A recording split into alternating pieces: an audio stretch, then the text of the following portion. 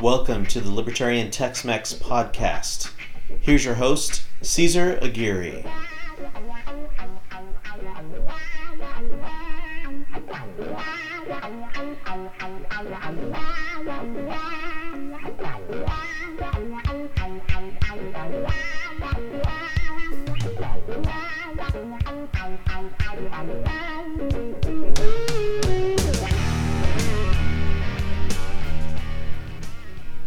Hey everybody, long hiatus, but I'm back. It's been, I would say, close to a year since I did our last posting. Got a little busy with life, you could say. I got married about a year and a half ago, so I've been enjoying the newlywed married life. We purchased a home. We went on vacation. I was legit just trying to enjoy life. So we are back. I think I had posted something on the Facebook page. If you're not on the Facebook page, please like it. Libertarian Tex-Mex. So I got busy with life, realizing that I really love this outlet of conversation that we have. I have all these conversations with my friends and family, and even some coworkers, depending on the person. But I love the dialogue that has been going on lately, and kind of making me realize, why am I not doing this on a podcast? Put my thoughts out there. Get some people's other opinions. I'd love to get some people on the podcast here. Have some people with different opinions. And it is a topic that we're going to go into probably in another podcast. But this idea that, politics is getting pretty polarizing in terms of, people being far left, far right, all this other stuff. And I think it's becoming a giant turnoff for people in the middle.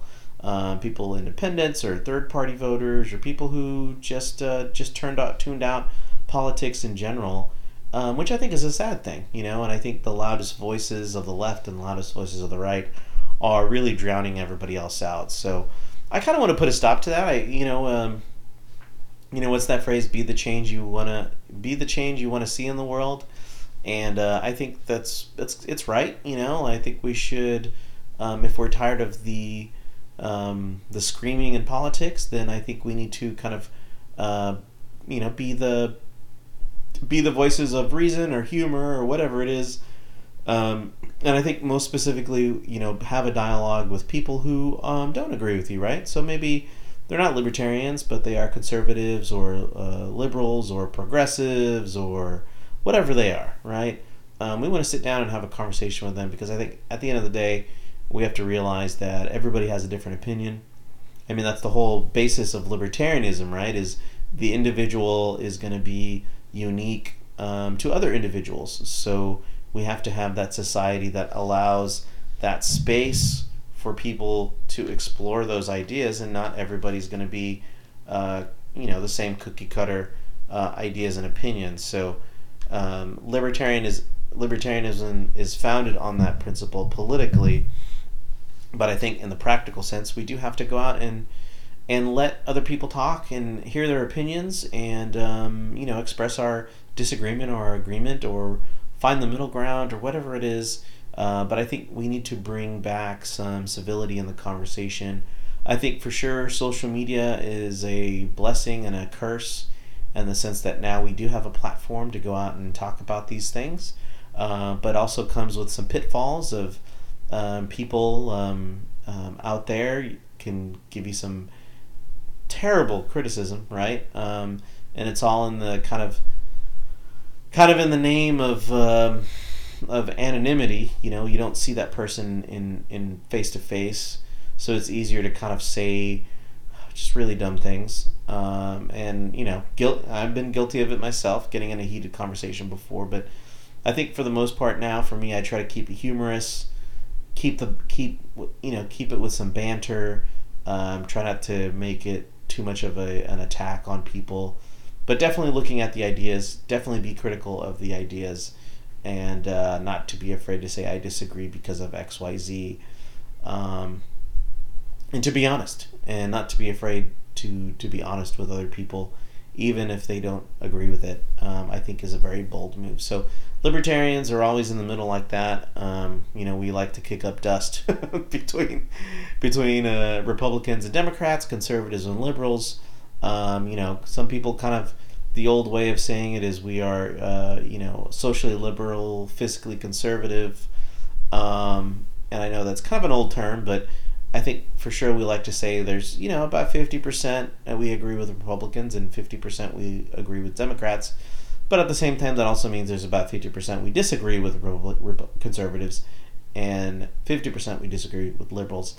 And I say those things interchangeably, but I know sometimes they're not. But anyways,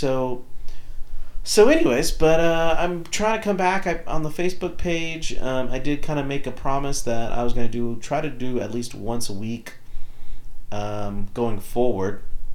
I've kind of reserved Monday nights to come back from work, spend a little bit of time doing some doing podcast, and then try to publish it on Tuesday. I totally failed miserably this week, because I just had a really not terrible weekend. I had a great weekend, but physically exhausting. So Monday was just a total crash of adrenaline and energy. I was a lazy bum, I'll be honest with you. But but the work week, got back into my normal routine of exercising and, getting my tasks done and kind of just staying on the ball. And finally I got, today I was off today on Friday, so I was like, you know what, I had made a commitment to do one podcast a week, and I'm late, but I'm going to honor my commitment for that. So I am going to put something out here right now. I think most of the people that are listening right now are our friends or family or colleagues right now, but hopefully we can expand that and share it with other people. What I want to do is I know there's plenty of people, independent people, libertarians, a lot of undercurrent of people that aren't exactly Democrat or Republican. And I think I was listening to a Reason podcast the other day, and I think they were saying something to the effect of, only really it was like 20-25% of people have declared themselves as Republican, and maybe 25% have declared themselves as Democrat, or something around that. So really only half the people that are engaged in politics are actually on a party, and then the other half is not associated with any of this. And I think that's such a good it's such a good message. I think we need to kind of reiterate to Republicans and Democrats, is to remind them to say, hey, more than half of this population is not on board with you, and we can switch anytime we want to, and so you've got to convince me, earn my vote. That's kind of a hashtag I've been putting out there every once in a while, hashtag earn my vote. Because I think a lot of times when we get into voting season, we get into this trap of voting for the lesser of two evils as independents. And then obviously if you're a third party voter, you always get that the grief from other people that if you're throwing your vote away, or you're letting their enemy of the person they voted win, that type of thing. And I think it's really kind of two-dimensional logic that doesn't make sense when you're an independent or a third-party voter, because you have opted out of this two-party choice, and you realize that these two choices are terrible. And I think we kind of get terrorized, or I'm sorry, I shouldn't say terrorized. We get bullied, pressured into voting for somebody we don't like. And I think what I want to do with this voting season, and what I want to keep perpetuating, is you have a choice, right? You have a choice to do what you want, and you don't have to be a part of that, right? You don't have to take part in the gang or the mob mentality. You can opt out. You can say, I am not taking part of this. And I think more people, generally, I think, voter turnout is pretty low in the United States in general. And, they kind of put the blame on those people, saying, well, they need to come out and vote, and they're wasting their vote, or whatever it is they want to say. But really, it needs to be flipped, and they need to we need to say, you're not earning my vote, and you're not getting my vote until you change XYZ. Which kind of leads me into what I'm going to be looking at today. I think the big thing here in Texas right now is the Beto versus Cruz running for senator of Texas. And we're kind of running into some things. I know there's obviously a governor race and all that stuff, and I think we're going to cover that in another podcast. I want to do Beto versus Cruz, Beto O'Rourke versus Ted Cruz today, because I did a little bit. I kind of dived into it this week, and I found some interesting things that I didn't expect. But just to let you know, not to lose hope, we do have 3 choices on the ballot for Texas for senator.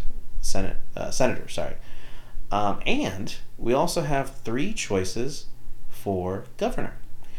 So I want you to be aware of that. You do have a choice out there, a choice that you can look into. But today we're going to focus on the Senate race.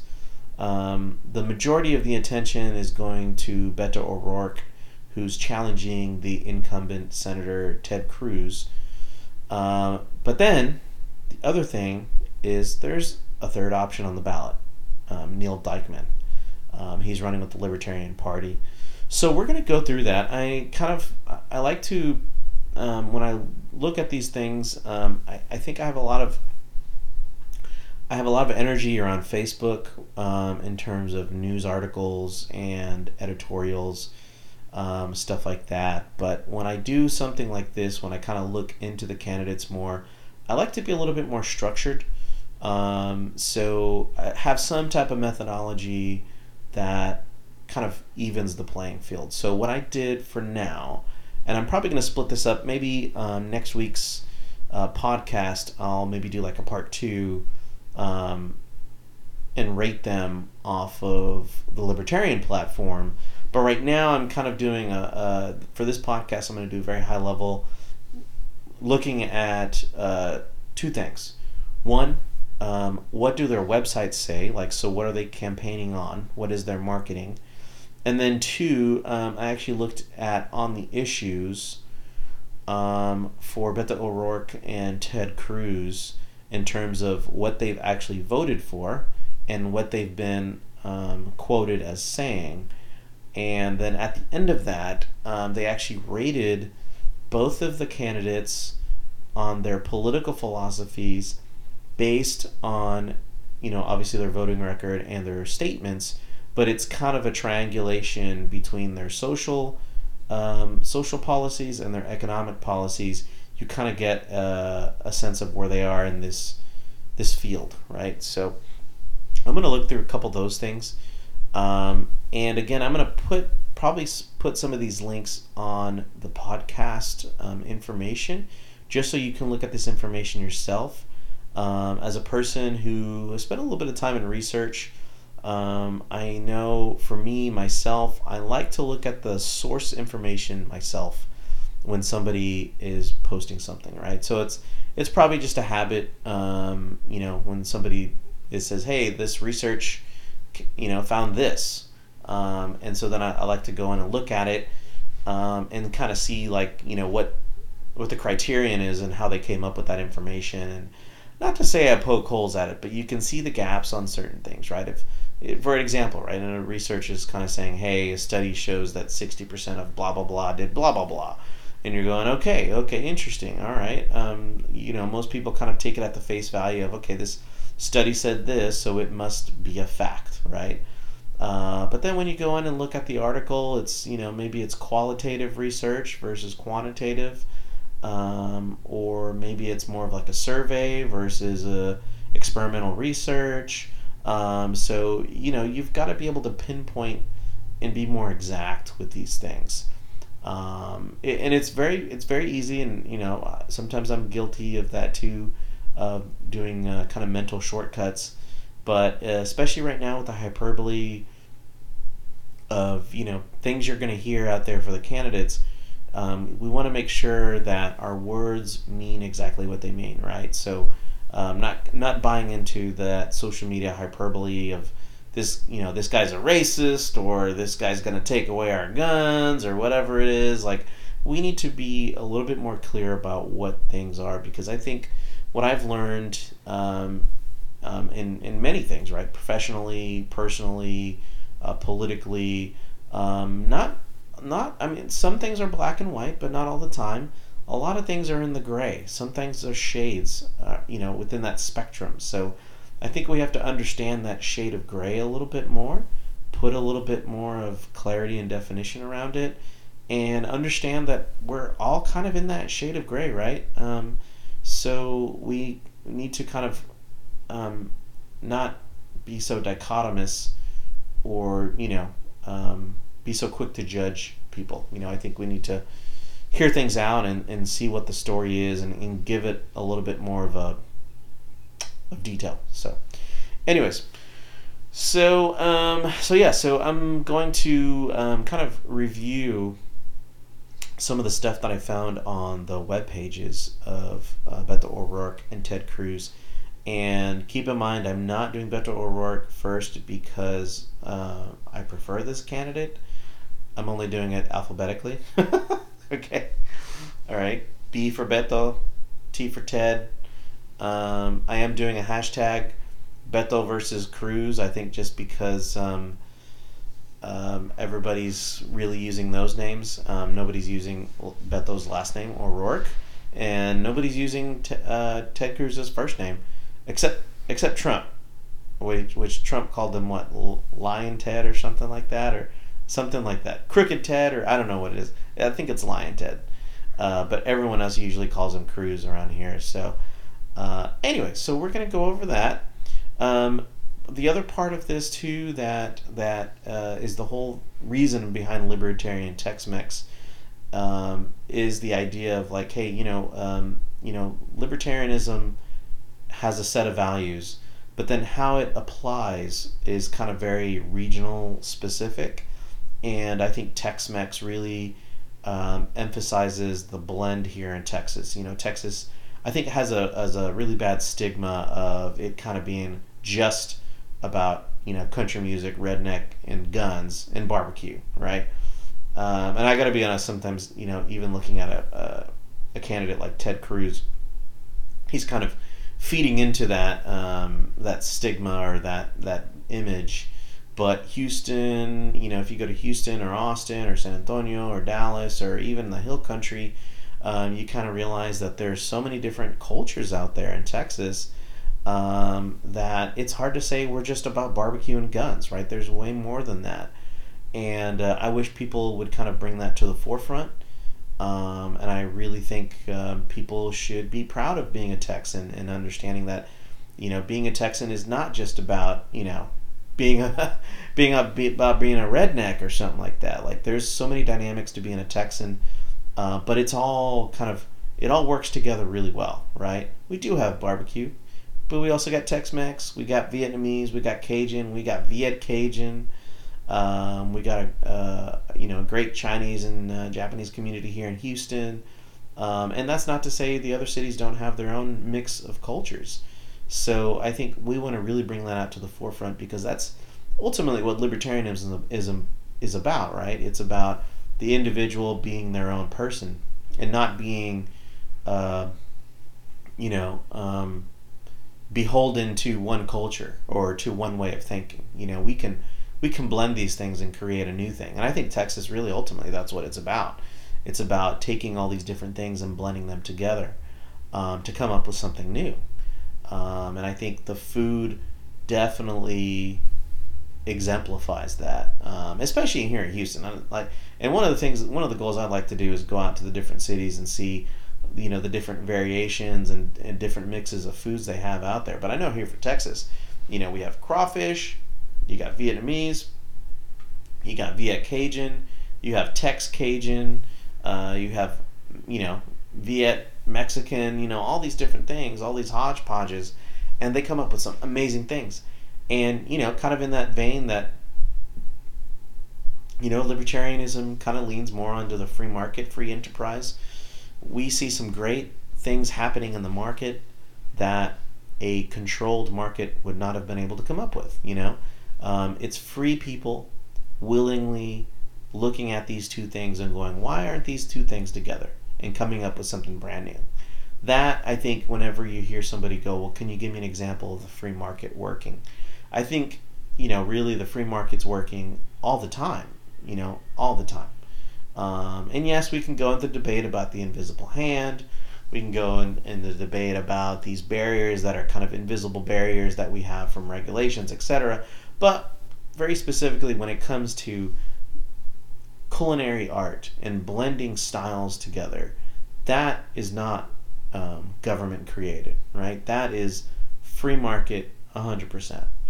And I think it really exemplifies it. So hopefully we'll get to go out there, try some different foods, try some mixes, give you guys an introduction to some awesome food that is out there. And hopefully I would love to interview these people, these chefs, these inventors that are just creating some amazing food in Texas, and get their opinions about the free market and anything else out there, And even then, I don't want to be completely biased on the free market. So I kind of want to give it a little bit of, give me the good, give me the bad. So maybe we can go to these restaurants and say, hey, what are the good things about, a very low regulated market and economy such as Texas, and maybe what are the disadvantages, and we could talk about those as well. So anyways, ultimately we'll get some people in and do some interviews and questions and see what we can come up with. But for now, we're going to look at the candidates and see what they're about. So the first one I'm actually going to go to is Beto O'Rourke.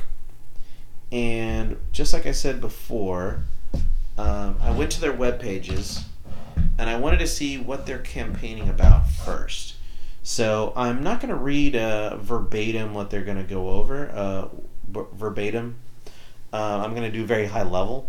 But what I want to say is I'm going to tell you the bullet points, the topics that that they want to focus on, and then what they said about it. Okay, so I have 3 websites. I have Beto O'Rourke, Ted Cruz, and Neil Dykman. So I'm going to go through those, and then kind of leave the editorial for the end a little bit. I'm also going to go through on the issues, and so this is going to be more of a proof of their record. What have they voted for? What have they made statements about in public, etc. The only one that I'm gonna not be able to do that for on the issues is Neil Dykman, only because he is new to politics. He's based on his profile, he has been an entrepreneur and active in the community, but this is his first run, so he doesn't have a voting record or anything like that. So we will obviously omit that or leave that out because there's nothing there, and see if we can fill in the gaps, probably looking at his marketing campaigns and stuff like that. So anyways, so looking at Beto O'Rourke, here are the few topics that he actually posted on his own website. Okay, so the topics he wants to focus on are agriculture, disability rights, economy, energy, education, equality, government accountability, guns, healthcare, higher education, immigration, jobs, justice, national security, seniors, veterans, and women's health. So those are the topics that Beto O'Rourke wants to emphasize on his campaign website. When you go down to Cruz, the ones that he's trying to emphasize is proven leadership, defend the Constitution, jobs and opportunity, limiting Washington's power, Second Amendment, securing the border, servicemen and women, standing with Israel, and Texas values. On the Neil Dykman website, what he goes over is fiscal responsibility, tax reform, trade, local government, privacy, social issues, healthcare, immigration reform, and national defense. So you can see that just based off of these high-level bullet points, obviously they're catering to their source audience, right? You can tell that Democrats and liberals are their main concerns are things like disability rights, energy, education, equality, healthcare. I think in immigration, higher education, all the stuff that Beto O'Rourke said, he is definitely catering to his Democratic liberal base, which is normal, right? Ted Cruz does the same thing, right? He's talking, it's a little bit more hard-nosed, right? Proven leadership, defending the Constitution, jobs, limiting Washington, securing the border, the Second Amendment, standing with Israel, and Texas value. So these things, these buzzwords are very directed towards their current audience. Neil Dyckman, same thing, right? Obviously, he's looking for the libertarian independent candidates and their concerns about fiscal responsibility, taxes, local government, social issues, immigration, those types of things which we are concerned about as well. So I think, looking at those high-level bullet points, they are definitely targeting their audience, and it will be interesting to see how they shift more into the middle, or if they do at all, to kind of bridge and unite voters. Okay, so going into Beto O'Rourke, when it comes to agriculture, very high level, but he does support farm subsidies and crop insurance. So he does want to use government resources, federal government resources, and it looks like state, to keep our farming community up and running and competitive in the global market. When it comes to disability rights, he wants to expand the ADA, American Disabilities Act, I think is what it is, and he wants to fully fund IDEA, which is something in education, I believe. Somebody, if I'm wrong, somebody correct me here. So he's looking to empower a little bit more on the disability rights, give them a little bit more breathing room, and help on that one. Economy. He wants to expand antitrust laws, increase consumer protections, lower barriers to entry for small businesses, and he wants to encourage companies to return investment to the communities, environment, etc., like that. So he's, on that one, there is kind of a movement for conscious capitalism. I do kind of follow some of what that is about. And I think here they're looking for some conscious businesses, but obviously in the liberal Democrat way is use the government to force that hand. So we'll discuss that later. On energy, he did mention energy reform. I don't know exactly what that means, so it would be good to see a little bit more detail on that. He also has said he wants to optimize our energy resources. Again, I don't know what that means, so it would be really nice to get more specifics on that. He does want to incentivize renewable resources, so we know that we do have, several tax credits for solar energy and all that. So it'd be interesting to see what he has on that one. He does want to expand, or he does want to increase EPA oversight. So I think maybe something there regarding Donald Trump kind of weakening the EPA position. So maybe he wants to bring it back to its full swing. And then on top of that, the last one here is he wants to have stronger land use policies in Texas. So very vague on that one. Again, I'd like to hear more about these very specifics and how it relates to how he would vote. The next part is education. So then this one, he was very clear in saying that he doesn't want any tax dollars going to private school. He does want to increase public funding for low-income schools. He wants to protect retirement for teachers, and he also wants to empower the teachers to have autonomy in their classrooms versus being kind of beholden to standardized testing and all that stuff. So he also wants to protect anti-discrimination laws in schools. So I'm assuming that has to do with like transgendered bathrooms and all that stuff, or bathrooms and accommodations for transgendered students. So very specific on that one. I think a lot more than the energy part. So, but I think my observation going into these is I think when maybe a candidate or an incumbent doesn't know a whole lot about a topic, they're usually a little bit more vague, and once they learn, they'll go into flesh out more detail, and then the ones that they're a little bit more familiar with, they'll obviously have more detail. So it looks like that perhaps Beto may not have a whole lot of information on energy or knowledge that he will have to bridge, which is going to be a big thing in Texas, right? We're an energy producer, we're a net exporter, and I think Beto being honest about that, to say, I don't know a whole lot about energy, but I'd like to learn more.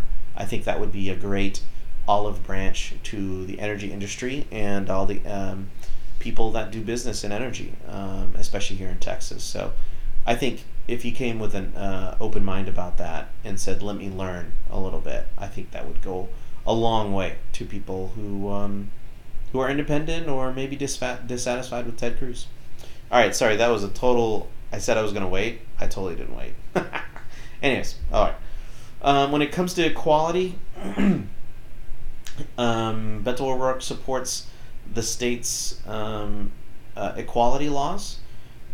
He does approve of federal access for same-sex couples, and he does support equal pay laws. But I think that's kind of par for the course for the Democratic Party.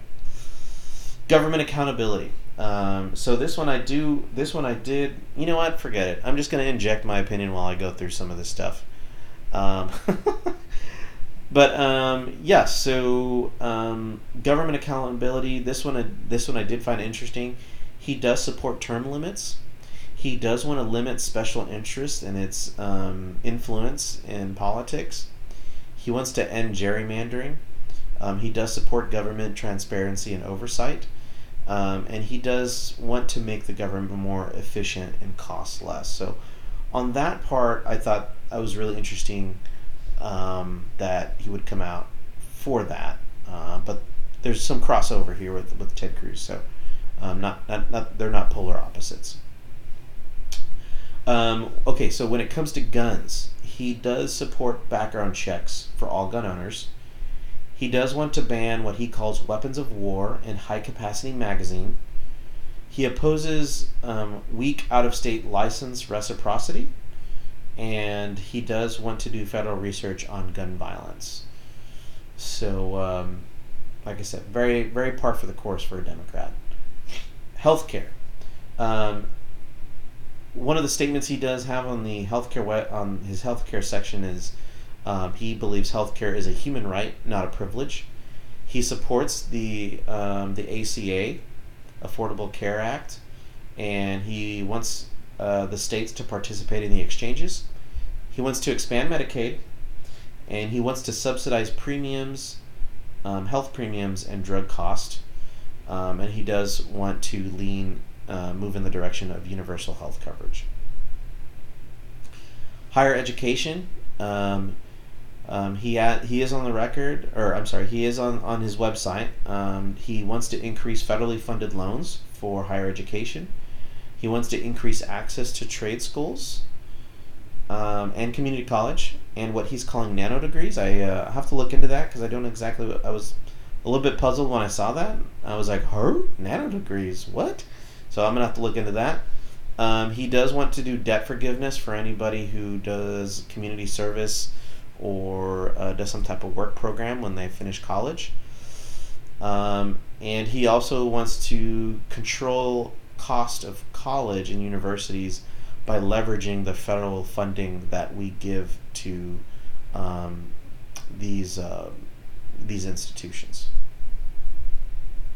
When it comes to immigration, he wants to demilitarize immigration enforcement. He wants to close private prisons. He supports the DREAM Act. He believes in due process, and he wants to keep the families together.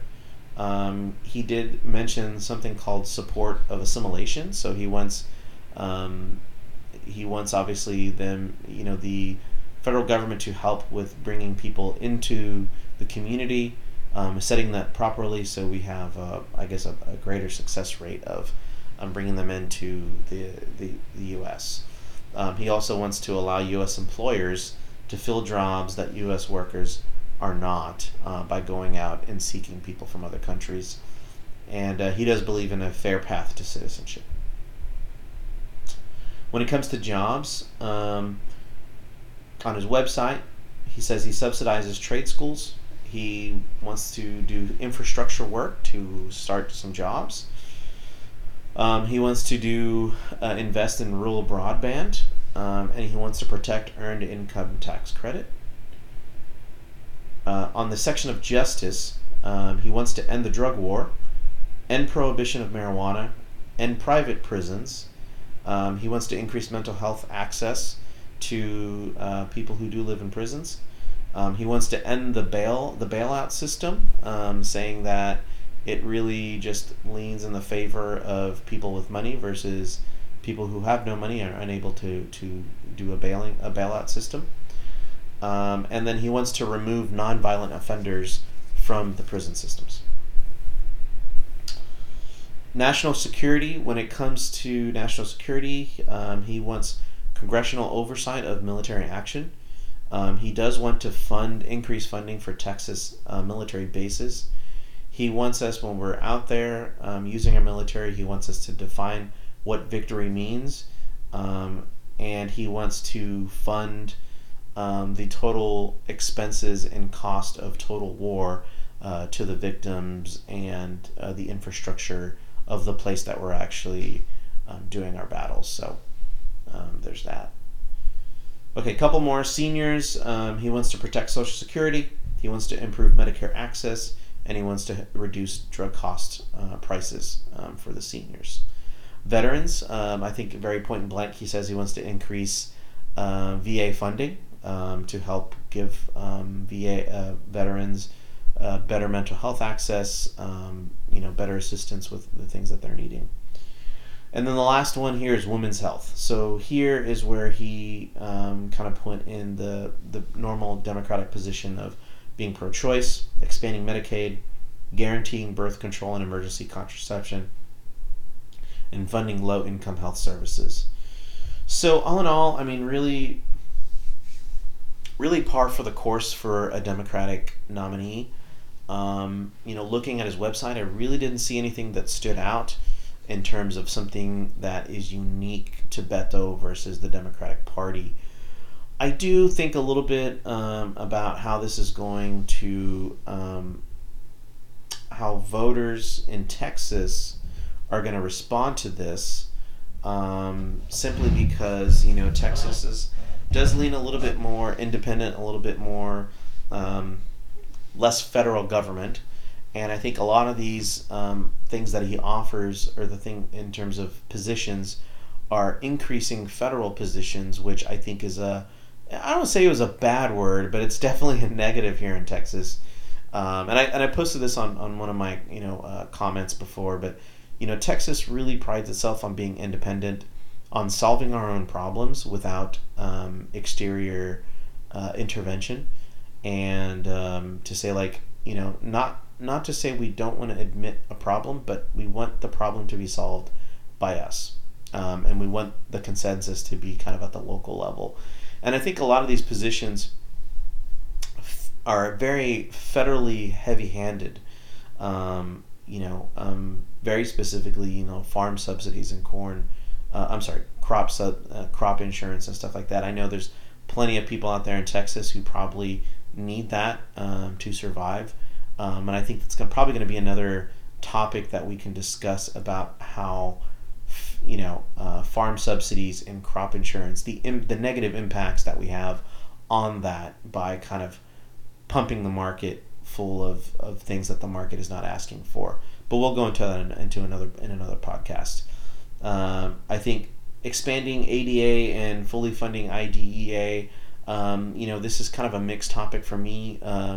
Just having a little bit of experience in education, and looking at this at the academic level, you do know that ADA and IDEA and offering support for people with disabilities is kind of a neglected topic. Even I have to admit that even as a libertarian, I have to say, hey, this is a topic that we're still ignoring a little bit. But I think there's some pathways that I've seen out there that could support the free market to provide solutions for this.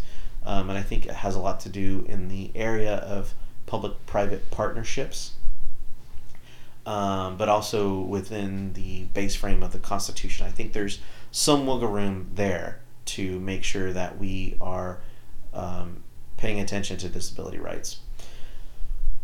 So looking at all this other stuff, in terms of expanding antitrust laws, increasing consumer protections, incentivize renewable resources, increasing public funding, all these other things, it's very kind of par for the course for a Democrat to want to increase spending and increase government intervention into these different topics. So, I think when I look at Beto O'Rourke and I see him as an individual, I go, okay, he's seems like a genuine guy, like he genuinely cares. But when you look at his platform, you don't really see anything unique outside of the normal Democratic platform. Looking for tailoring on what is going to work for Texans, what's going to work for our system that really does work in a low regulatory environment, more prone to the free market side. How can Beto O'Rourke fit in that situation?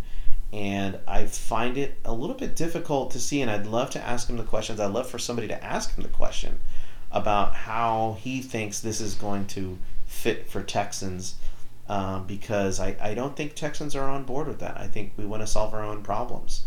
And I think small things, explain to me why expanding the antitrust laws is going to help the economy, because I'm not sure that we have an antitrust issue, right? There's no, we don't have monopolies, and so getting in, teasing out those specific issues, like why he's, what brought on this, expanding antitrust laws, and is there like a looming threat that he thinks? Because I'm pretty sure the market's pretty competitive, and if we're looking at companies that are taking advantage of smaller companies, then we have to look at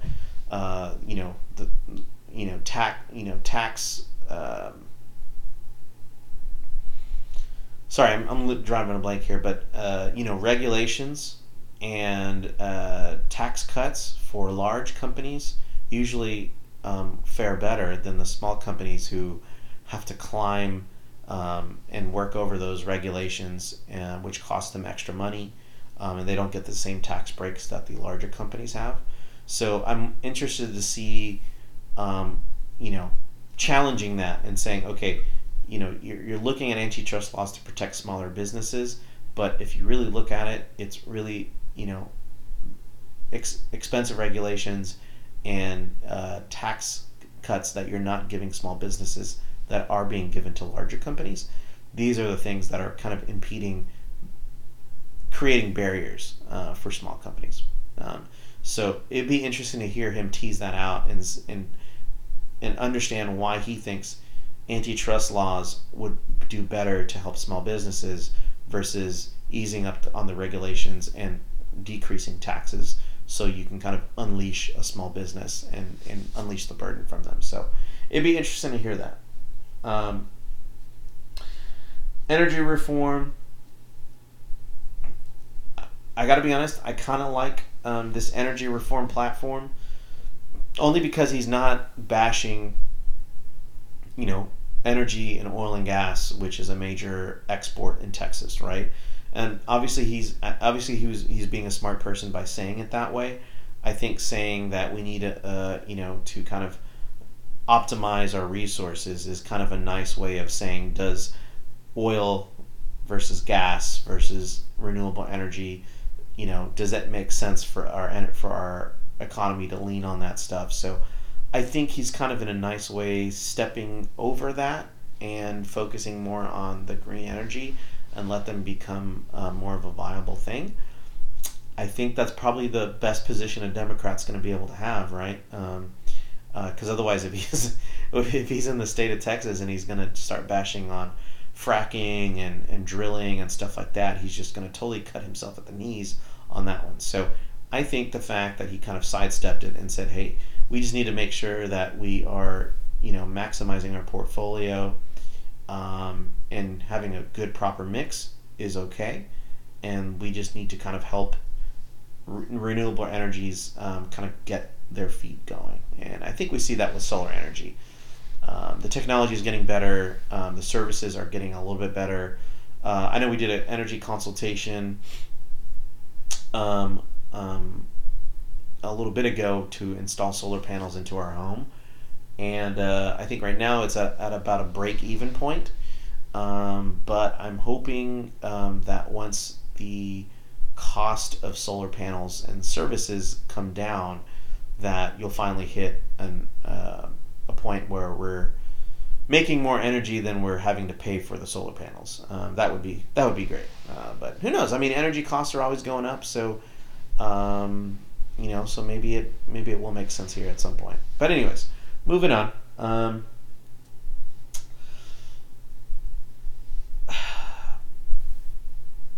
I think when it comes to equality, I think I'm a little bit more leaning. I think most libertarians lean more towards the Democratic side in terms of civil liberties, that both state and federal need to protect civil liberties.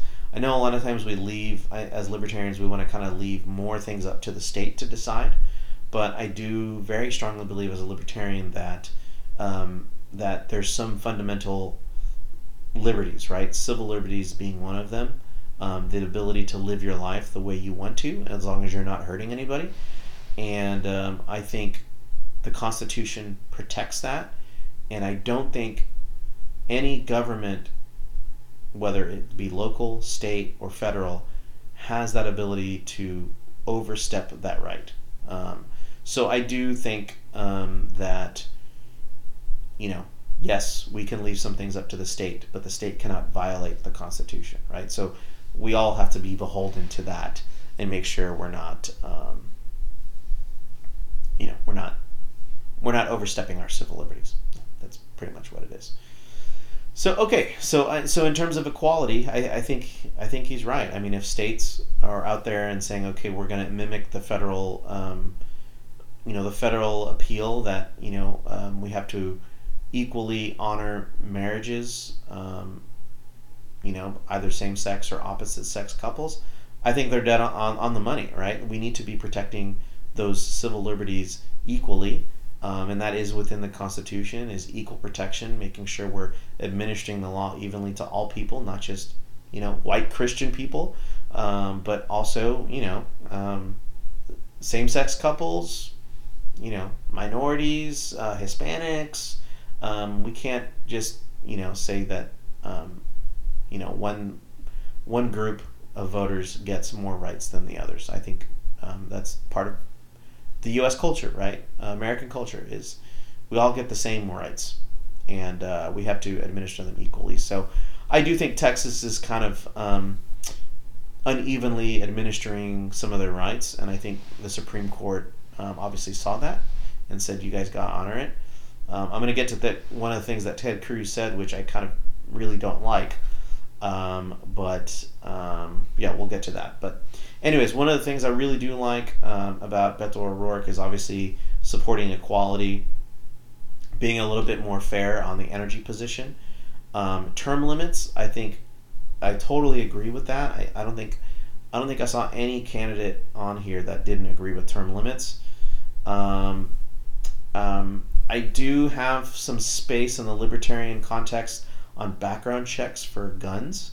I do think that there is a lot of research on gun violence already that Beto O'Rourke is kind of dismissing.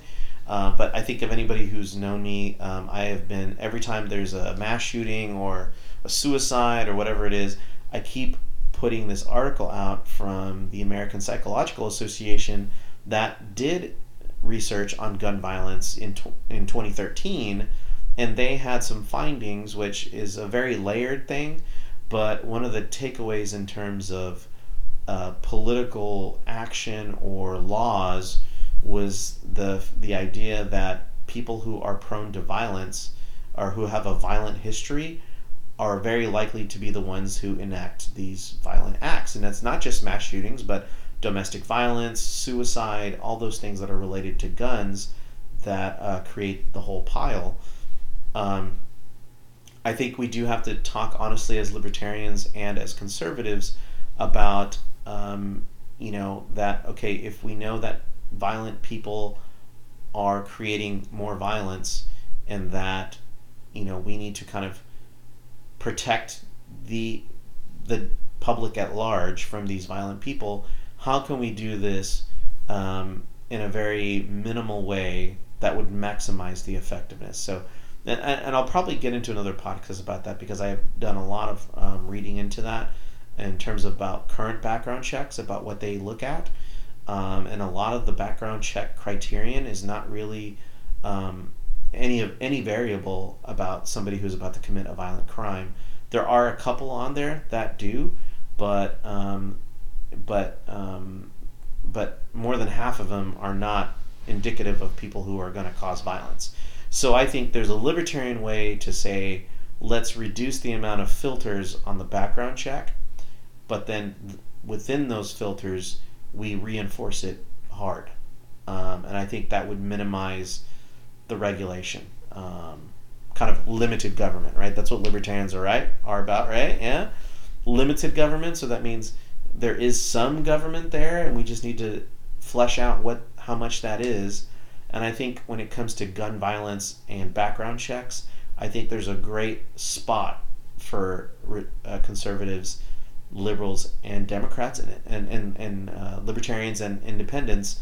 There's a small sweet spot I think people are overlooking. Now, the other stuff in terms of high-capacity magazines and quote-unquote weapons of war, which has no definition, I think those are very, very lower on the totem pole about what's going to help with gun violence. I think those things are just kind of marketing tools type of thing, or kind of easy targets, low-hanging fruit, things that aren't really going to help us solve the violence problem, but looks nice as in I took action. So I don't know, more to come on that one. And a lot of the stuff, there's a lot of other stuff that I don't necessarily think is going to go well with fellow Texans and especially libertarians. Very much that idea that he says healthcare is a human right, not a privilege. I think libertarians and Republicans equally understand that healthcare is not a human right. That we've defined it as a human right is a natural right, as in life, liberty, and the pursuit of happiness.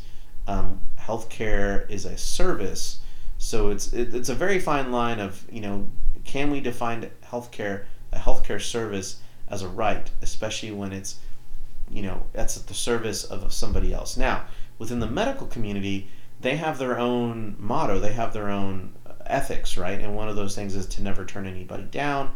If somebody doesn't have money, they'll do some type of payment program. Sometimes they'll just do debt forgiveness, those types of things. So I think in the medical community itself, they understand that they have to help everybody, and they won't turn anybody away. But at the same time, is it expected of them? I think that's the part where a lot of people in the medical community kind of, I don't say find offensive, but they're definitely like, how dare people think that, that I have to do something, even though it is in their oath or whatever, that they do have to help. They can't turn anybody down, so to speak. But to kind of automatically presume that, I think, is a very bad mentality. I think we have to understand that healthcare is a service, and we have to reframe the way we look at it. And yes, I know there's plenty of people that want to compare other nations that have already done universal healthcare, single payer system, etc., like that. Totally okay. I know there's plenty of great examples out there of systems that are working well, but I think for us here in the U.S. and specifically in Texas, I think we want to find our own way, and I think we can. I think we can find our own solution that is not the same as everybody else. And I think that's what a lot of people have to realize is there are more ways to do things than one way. And I think we just need to find that out. So anyways, more to come on that one. I think education, his views on higher education are a pretty big weak spot, only because I think, looking at the economics of things, increasing federal funding to its current levels, which is very, very high, I think is going to totally just melt the education system because that's kind of one of the big reasons why school cost has gone up, is because most people get federal funding at the student loan level, but then they also get federal funding for infrastructure level. So the colleges are just are getting this guaranteed money from people, and they're saying, hey, it's guaranteed money. Maybe we should raise our cost because we can, or maybe they're trying to expand more than they should, and they're saying, oh, we want to expand more, we're getting a little bit of federal funding, but the rest of it needs to be made up by student fees. So since we're flush with this money, let's just raise the cost of education. So I think it's creating the student university level higher education there's a bubble going on there, right? I think it's going to be too expensive for people. I think there's going to be a meltdown there. I think a lot of people have talked about this before, but I think his views on increasing federal funding at the higher education level is going to feed into the current problem that we have. So I can see this blowing up in his face. So he's got to be careful. When it comes to immigration, there's another part that I actually agree with him a lot. I think as just libertarians, we view immigration as just a part of, it's like traffic, right? You have an inflow and an outflow, and just how to keep it relatively safe for people. And we're not trying to judge people based off whether they're have documents or not. I think most of us here in Texas don't really care, and we don't even have a big Social Security system, right? It's pretty much like you need to get a job or you're not going to make a whole lot of money. So we, for the most part, Texans have been really friendly to immigrants for the most part, until recently when it just Republicans decided to be anti-immigrant, which is sad because Ronald Reagan was pro-immigration. He didn't like walls, all that stuff, and now the Republicans are very anti-immigrant, and it really turns a lot of immigrants off. Latinos and Africans coming through different countries, people from Vietnam.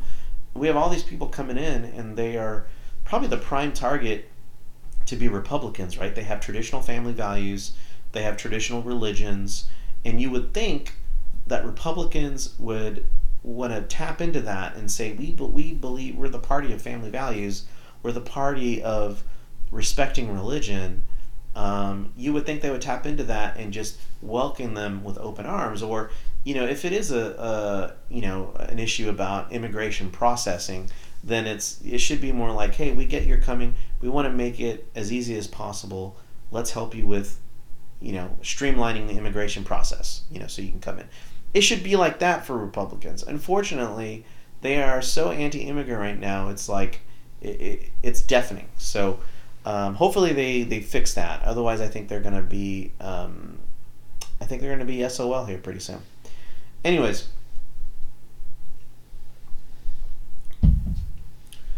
I do like to talk about trade schools. I think trade schools are kind of an underutilized system that can get somebody out on a nice paying job really quickly.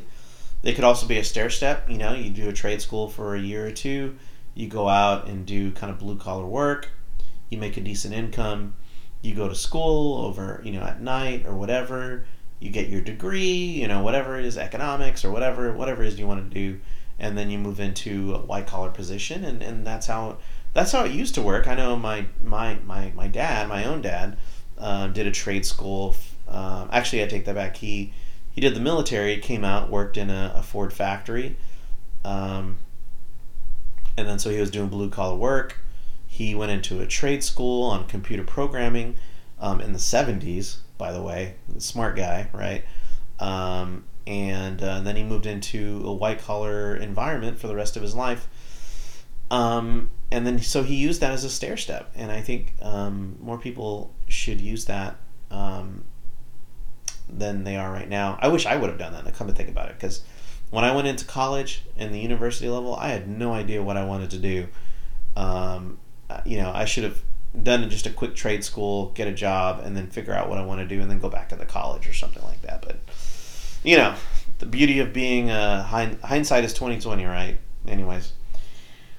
The other parts I really like about Beto O'Rourke is he wants to end the drug war. He wants to end prohibition. Private prisons, that is a bit of a gray area for libertarians. Obviously, we want to reduce federal. We do want to reduce federal footprint, and I think public-private partnerships are a good way to do that. However, private prisons need, I guess, maybe a little bit more oversight. And then I think the big thing that's really flooding our prison systems is the drug war, right?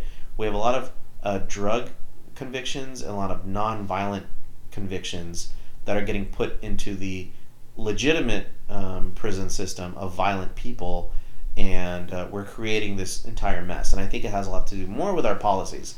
Because I think a lot of, last time I read it, I think it's like 50-60% of people in prison are non-violent offenders.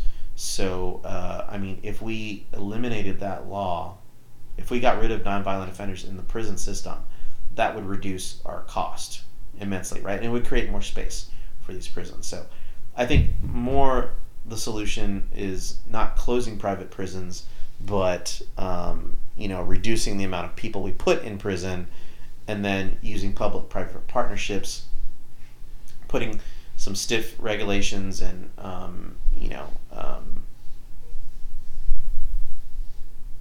auditing them, whatever. Putting strong regulations on public-private partnerships, and then I think after that it shouldn't be as bad. But anyways. So yeah, there's a little bit of stuff there to work on. He does want congressional oversight on the military action, so he's not exactly saying that he's against war, but he is moving in the right direction in the sense that he wants the power to come back to Congress, and I think that's probably the one move that we really need to do, because I think as the president is getting more leeway to do with the military what he wants. You do run into problems of, that there's no accountability. And I think when you put it onto Congress, you can hold your congressman or your senator accountable for the actions that we're doing. And I think that's really the first part as well. So he does want to protect Social Security. So, that's a downside. I think most of us as libertarians, we want to get out of Social Security. We understand it was implemented by FDR in a very rough time, but I think we are out of that system, and I think most people have a 401k or a savings account or a retirement or something like that, and I think we can totally shift out of that nice and easy without leaving anybody in the dust. increasing federal VA funding. I think this is actually something I do kind of agree in the sense that I think veterans are an often underlooked area. They kind of volunteered. Well, yeah, they volunteered to do a service for the United States, and then basically once they come back, we kind of leave them in the wind. And I think there needs to be some transition period, at least for a year or two, where we're offering some services to get back into society.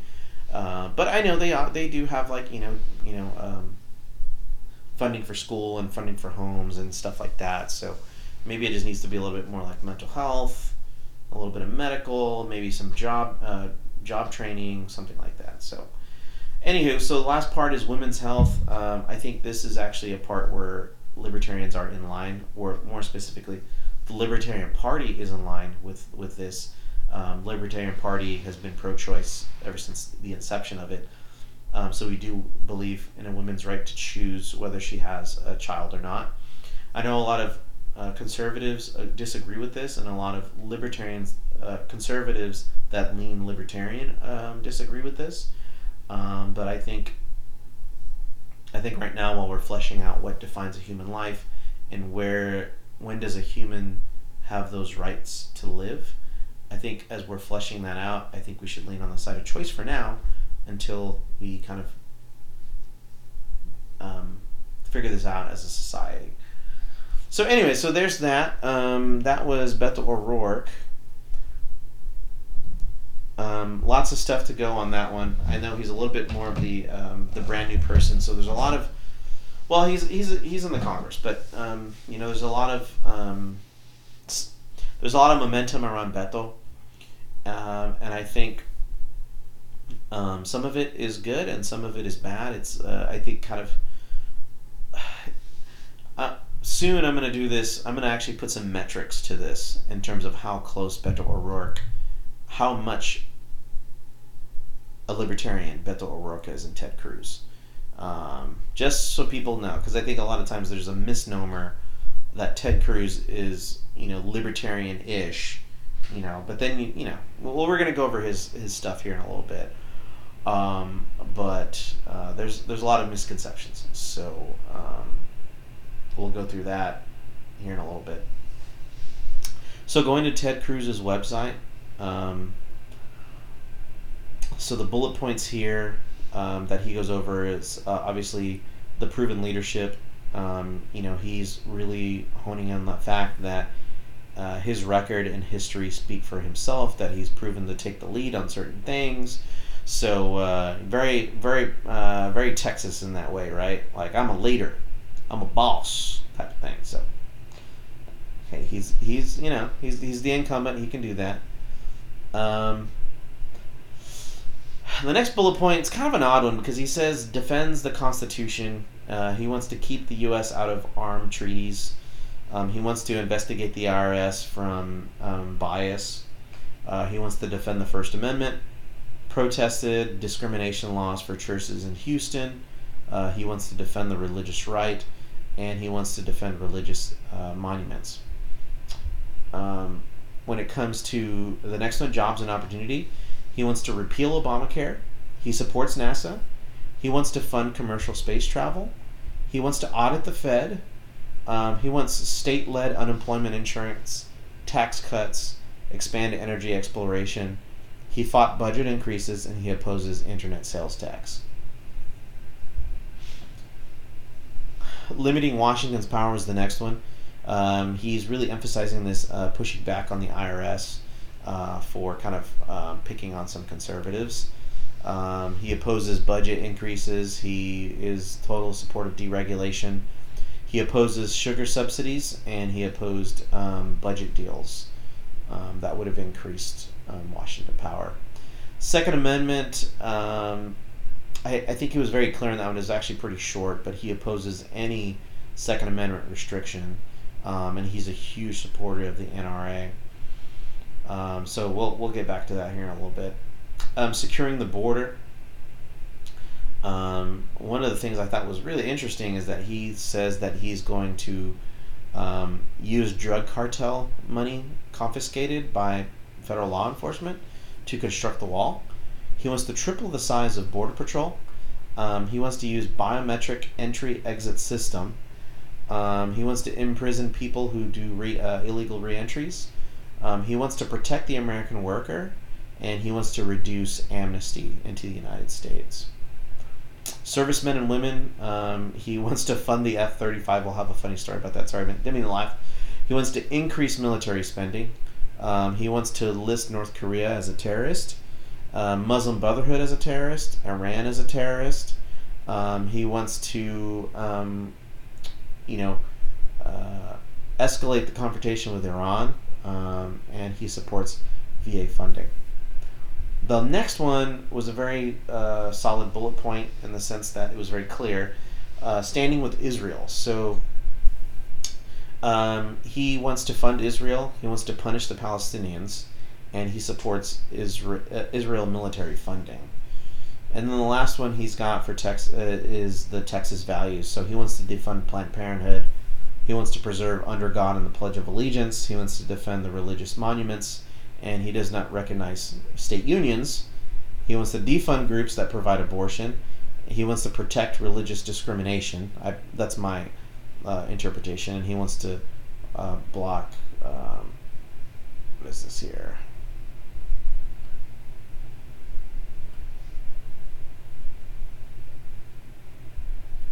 It says blocked. Oh man. He blocked federal protection of marriage equality. Okay. All right. So going through that, I think, and if it sounded succinct, that's only because actually Ted Cruz's website was actually a lot more direct. But I mean, Ted Cruz has kind of had that personality image of being a very direct person, so that's okay.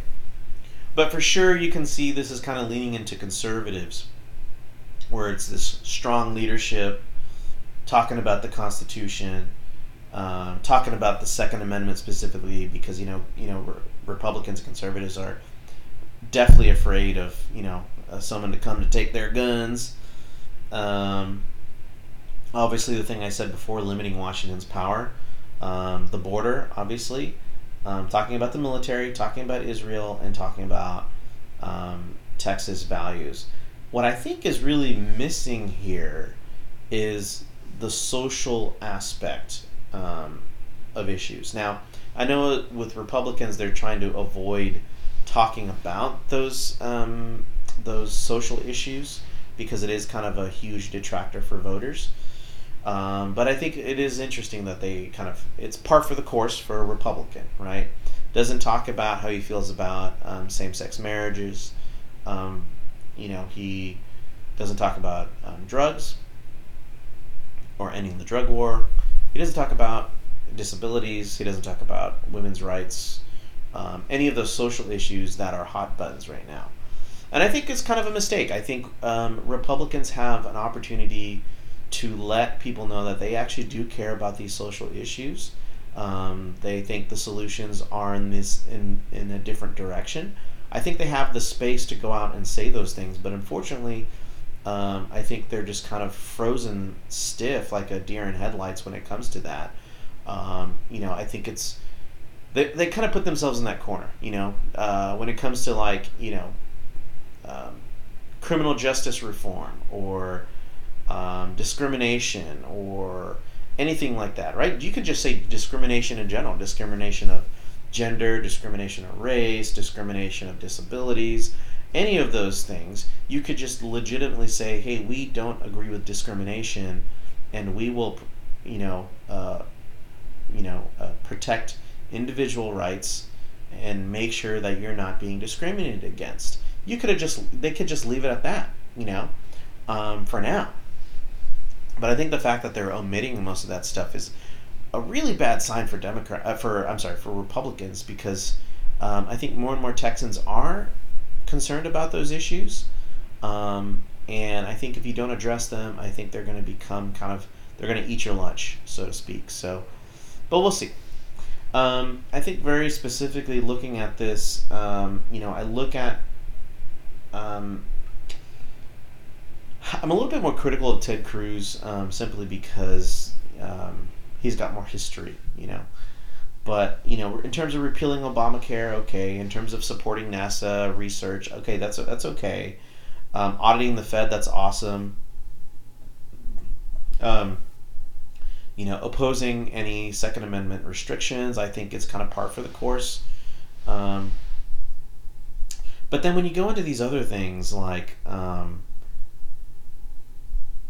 you know, um, building a wall and tripling the cost of a federal branch called the Border Patrol, and asking for a biometric entry exit system, and then funding F-35s, which I was laughing at because they just realized that it's an absolute failure and that they're going to close most of it down. So he wants to increase budgeting on this failed program.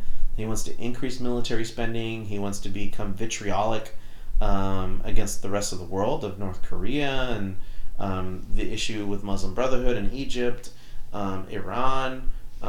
He wants to kind of set the world on fire. And obviously, I think most Americans are very concerned, including Texans and libertarians, that we are spending way too much money on the federal level, and then we're creating all these problems as well. So I'm a little bit. I would, if I were the opposition for Ted Cruz, I would totally call him out on the fact that he says he's always fighting budget increases. Well, if that's true, then why are you talking about increasing F-35 funding? Why are you talking about building a wall? Why are you talking about tripling the Border Patrol? That's going to be a cost. Biometric entry-exit system. Like, what the hell? So I think there's a lot of questions around Ted Cruz. I think there's a lot of contradictions. And I think very specifically when I look into some of the words and the quotes that he says, when it comes to the First Amendment, very specifically, he doesn't really protect the First Amendment. The only thing he protects is the religious right to the First Amendment. I've never seen him protect same-sex couples, the LGBTQ, Latinos, African Americans. I've never seen him protect anybody else's right to freely express themselves. The only people I've seen him defend is religion. And I think religion has an equal place in society like everybody else, but there are other people and there are other issues out there. So I think Ted Cruz is a little bit, I think in my terms, he's a little bit of a hypocrite, because he's saying he's a defender of the Constitution, but really the only thing he seems to defend outright with no questions is the Second Amendment. But in terms of the First Amendment, he doesn't do it equally. In terms of the Third and Fourth Amendment, about protecting the government, protecting people from the government, he seems to not mention it at all, because I know he was part of that movement to, basically let the government steal massive amounts of data. But on the other side, he's talking about auditing the Fed. I think transparency is good. So Ted Cruz, just like Beto O'Rourke, is a very mixed bag when it comes to libertarians and independents. So I think it's a little bit hard. It's going to be a difficult election for people. I think it's going to be tough. It's going to be tough. But, however, I'm going to do the last thing. I know I'm kind of trying to limit this to about 90 minutes, so I got about 12 minutes left. I still have a little bit more to mention. So the thing I want to mention here real quick is your third option, Neil Dykman. Neil Dykman is running for Senate as well. Check him out. I'm gonna put some links on this afterwards. But the things he talks about, obviously, because he's a libertarian, speaks to me as well, right? Fiscal responsibility. He believes in a zero-based budget across the board, meaning people start at zero and they have to kind of earn that money back, so it's not just assumed that you're going to get that money you got from last year. He believes in a balanced budget and a sound fiscal policy. He wants to reduce entitlements and healthcare costs. On tax reform, he wants to simplify the tax code. He wants to stop tax code behavior legislation, meaning some people can kind of get away with not paying taxes. Close special interest loopholes, and lower the tax rate in general. Trade is the next portion. He wants to promote free trade, not government sponsor free trade. Free trade is fair trade, so he wants to lower tariffs, and he wants the home advantage for workers. A local government, he wants to decentralize government, bring the power and the funding back in the local level to education, infrastructure, and taxes. So redirecting all that into the local level is what he is promoting.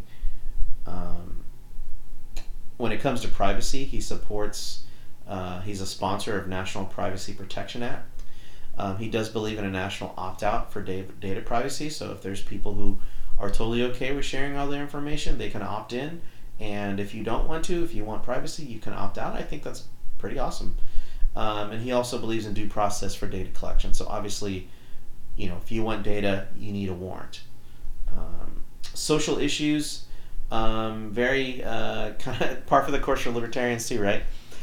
Get government out of your bedroom, end the drug war, and he's individually pro-choice.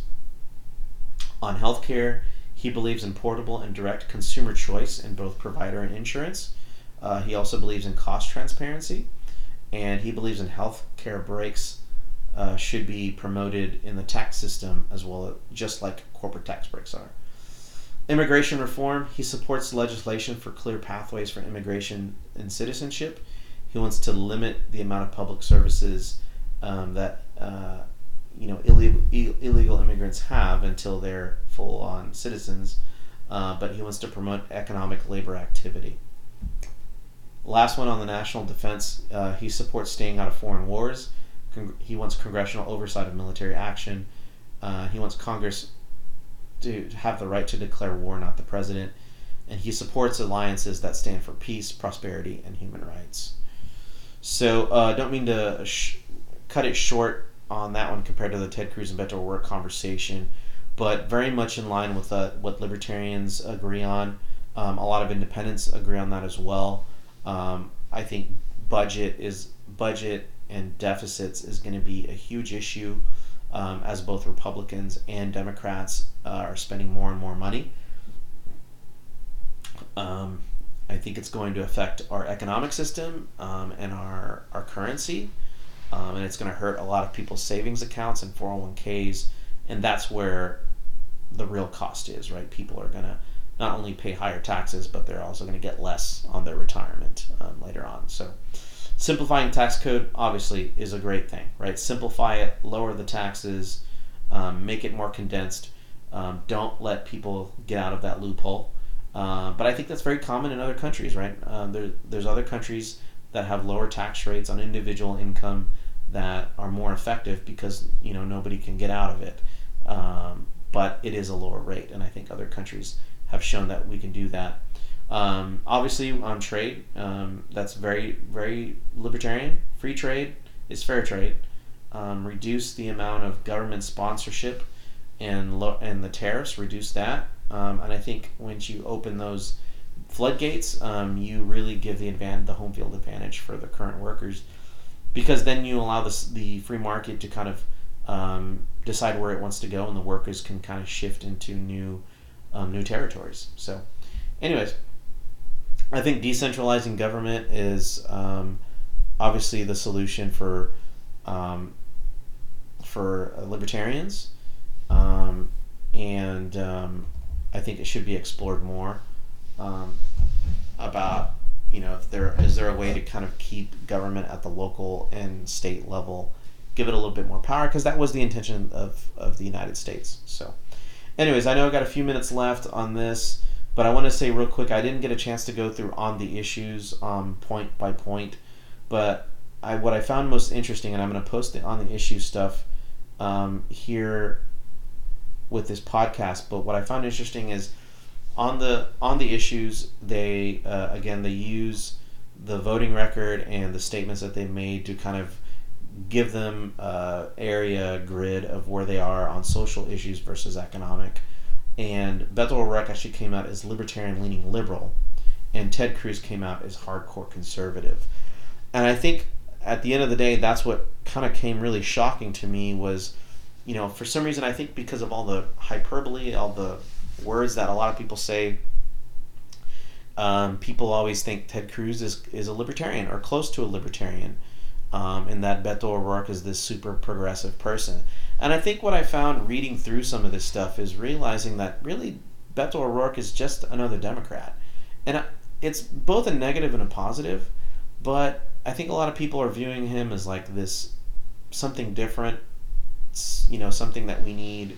And really he's just another Democrat, same Democratic platform that other Democrats are offering. It's nothing new. So I think Beto O'Rourke really needs to look at what makes him unique, what makes him special for Texas, that he can bridge that gap that Republicans have had a hold on for, 3-4 decades or whatever. How can he bridge the gap closer and be a little bit more moderate? But, looking at that, I can see libertarian leaning, so he's got some libertarian aspects of him, but he's still on the Democratic side, so I think that could work for him. Ted Cruz is just a straight up, right-wing conservative, and I think that plays in for some of the crowd today. But one of the things that I keep saying is that the face of Texas is changing. I think it is. I think it's already changed. I don't think it's about gun-toting, barbecue-loving rednecks or anything like that. We have that, and I think there's a little bit in us, all of us. But I think we're much more than that. So I think Ted Cruz is a little bit behind the times, and I think that could eat his lunch either right now or the next election. I think we're hitting a consensus where people want more than just a right-wing conservative.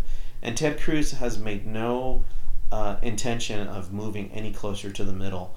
At least talking about at least being okay with same-sex marriage or fighting discrimination or going a little easier on immigration. I think those are, if he went a little bit lighter on those, I think he could really hit the audience that is looking for something new. So looking at all that, honestly, me as a libertarian, I try not to be biased on the third option of Neil Dykman, but Neil Dykman is solid in terms of Texas values, in terms of the things that we want, right? We don't want to be too tough on immigrants.